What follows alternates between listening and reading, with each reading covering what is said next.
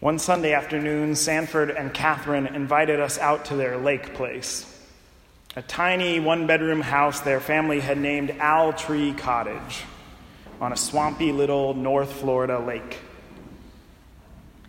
When we got out there, we got a quick tour of the 3 rooms, and they led us around a system of trails that they had blazed through the palmettos and azaleas. That whole system was probably only 1/8 of a mile if you straightened out all the loop-de-loops. But there was a story at every turn. Over lunch, they shared some of those stories, the stories their family had made in this place over the years. They told us how they'd go out after church on Sunday when their kids were little and come back to town when Prairie Home Companion was replaying that night. And even those few hours, that little afternoon, they said they found refreshment. They came back feeling like they'd been away all weekend. It was just one of those magical places that could restore them in the span of an afternoon. And then at the end of that visit, they handed us a set of keys. We want this place to be your place too. Come as often as you want. We hope it's as restful and renewing for you as it is for us. I knew, of course, that we had been given a big gift, a generous gift, to be able to come to this beautiful place that was so dear to our friends. But I also received it with some suspicion. Could the place really be so refreshing? It was only a half hour from our house, not exactly a getaway. There was nothing to do and nowhere to eat nearby, which meant packing up the kitchen every time we went out. Also, I left out an important part of that first visit. Catherine and Sanford had suggested that Rochelle and I take their canoe out for a spin around the lake on an afternoon when we would later learn meteorologists had issued a small craft advisory because of the wind. We had gotten blown all the way across the lake, powerless against the waves, and fighting with each other the whole way because we figured it was the other person's fault, and also because we were terrified of being dumped into the lake and sinking our friend's boat and being eaten by alligators. There's a real possibility in this lake. So now, barely dried off from my panic sweats and exhausted from rowing back with Sanford, who had driven to the other side of the lake to save us and his boat, I was skeptical about how restful a place this could be.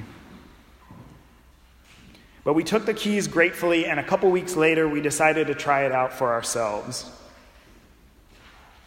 Being a preacher and having to be back on Sunday, we only had time for a single night out there. So we loaded up food for 3 meals, and we drove the 30 minutes to Redwater Lake. We unlocked the gate at the end of the long drive, and we listened a little nervously as the high grass of that dirt road scraped the bottom of our low-riding Honda Fit. And then, as we pulled up in front of Owl Tree Cottage, I felt something in me start to unwind. And because there was nothing to do or nowhere to go eat nearby, we didn't need to do anything or go anywhere for the next 24 hours. And because it was only 30 minutes outside of town, it had been easy to slip away. And because we didn't get the canoe out, we were never in fear for our lives. And driving back the next day, listening to Prairie Home Companion, I knew they were right. This was one of those places, a refreshing, restorative place. Bethany is that place in the scriptures, at least for Jesus. We're preaching through all these stories that happen there over 7 weeks, and this is one of the weeks when, I'll admit, we're stretching a little bit. If you listen closely, you could tell that this story that we heard this morning, it doesn't really happen in Bethany, at least not until the final sentence. He left them, went out of the city to Bethany, and spent the night there. That's what I have to go on this morning. That's what I have to preach on. And I was glad to get it because Rebecca is going to end up having to preach on even harder ones next week and the following week. I was glad to get it too because of what it says about Bethany. On the hardest week of his life, Jesus chose to stay in our namesake town. In case you didn't recognize it, this part of the story we read this morning, Jesus turning over the tables in the temples, it comes directly after the Palm Sunday part. It's a big day for Jesus. He's welcomed into the city of Jerusalem by adoring crowds, and then he goes directly into the seat of religious power and flips the tables and drives the money changers out with whips. And after all that, he walks out to Bethany and he goes to sleep. And it's not just on this day, it's every night of Holy Week. He walks to Jerusalem and teaches during the day, and then he comes back to Bethany at night. On this week when he does his most important work, when he performs his most controversial acts, when he celebrates the high holy days with his friends, and when he is betrayed and killed, Jesus stays at Bethany. And I'm excited to preach on this passage because I think it says there's something special about Bethany, that it's one of those places of restoration and refreshment. That every time Jesus spent the night there, it made him feel like he'd taken a whole weekend off. I like to think that it was those trips back and forth to Bethany each day that made his work in Jerusalem possible. Or at least made it a little easier.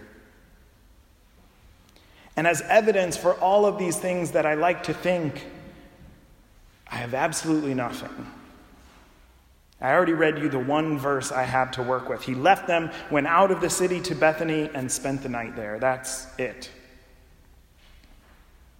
There's a little evidence that it wasn't just that one night. Later in the week, there's a morning when it says he was traveling out of Bethany to Jerusalem and he cursed a fig tree weirdly.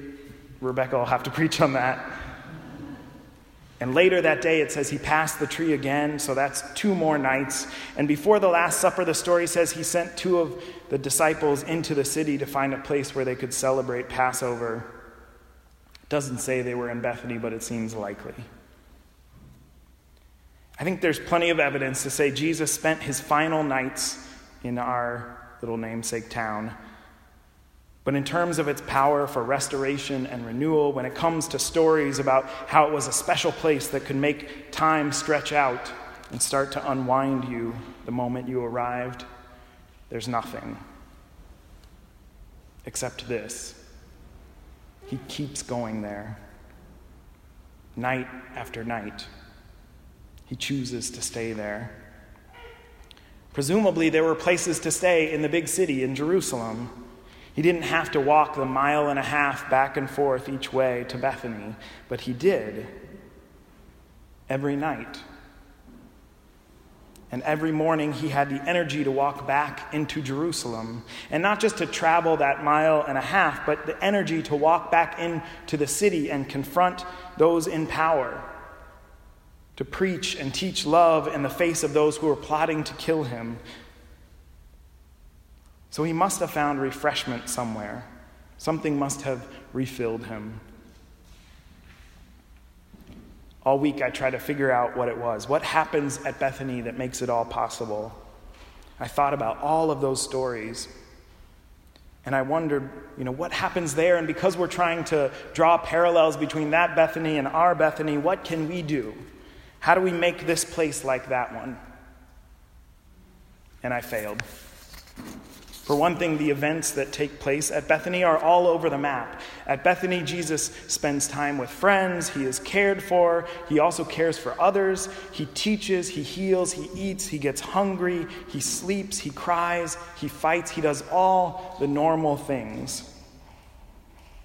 And there's nothing in any of these stories to say why this town. What made it special? Why did it mean so much? Why did he make it his place? And what can we do to make a place like that? There's nothing. Trust me, I looked. And then I try to think, what made Owl Tree Cottage so special, or any of those places in my life, the ones that seem to stretch time, to pack in more rest and renewal than could possibly fit in the tiny time slot my schedule allows.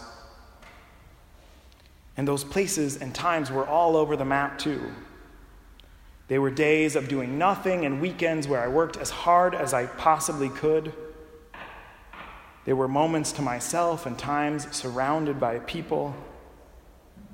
There were weeks I got to do just what I wanted and weeks I did whatever someone else asked me. They happened far from home and literally in my backyard. There were places in the mountains and by the ocean, in the city and beside a swampy little North Florida lake. And try as I might, I could not make a connection. I couldn't draw a lesson for you, a list of to-dos for us as a community to make somewhere like that for ourselves. And then I remember the first time I ever walked into Bethany's sanctuary through that door over there. I was with Linda Zawada. We had just met as Rebecca and I had our first interview with the search committee, and I can tell you now, our sense was that it had not gone well. But we asked to see the sanctuary because we're church nerds. It didn't seem like we were going to get another shot at seeing it. And Linda let us in. Linda's a longtime member of this community, and at that point, she had had her first stroke. She wasn't talking much. During the meeting, she would write things down, and her husband, Dan, was there, and he would read them out for her. But now, as we came into the sanctuary, Linda spoke. And she either said, I can't remember exactly, but she either said, "This is my place," or "This is my home." And I could feel it. Even in my disappointment that I was never going to be a pastor at Bethany, I felt a sense of the peace and power in this place. And I felt it many times since then. And many of you have told me that you felt it too. A sense of peace, of love, of connection, not just in this building, but among these people, in this community. And I realize that the spaces that restore us are not spaces that we make. They're not spaces we can construct or control. They are gifts we receive. We find them and hold on to them. And if we're wise, we go back as often as we can, day after day, week after week, to be refilled. Today is our congregation's annual meeting, and it's good to have the reminder in the midst of all our work that there is nothing we can do to make this place special. Nothing we need to do. We found it this way. Its specialness is a gift. A retreat we can come to not that far from our homes, most of us. Not exactly a getaway. And sometimes packing up to get here, we wonder, is it all going to be worth it? I live across the courtyard and am paid to be here, and sometimes I wonder, is it going to be worth it? And then so often it is.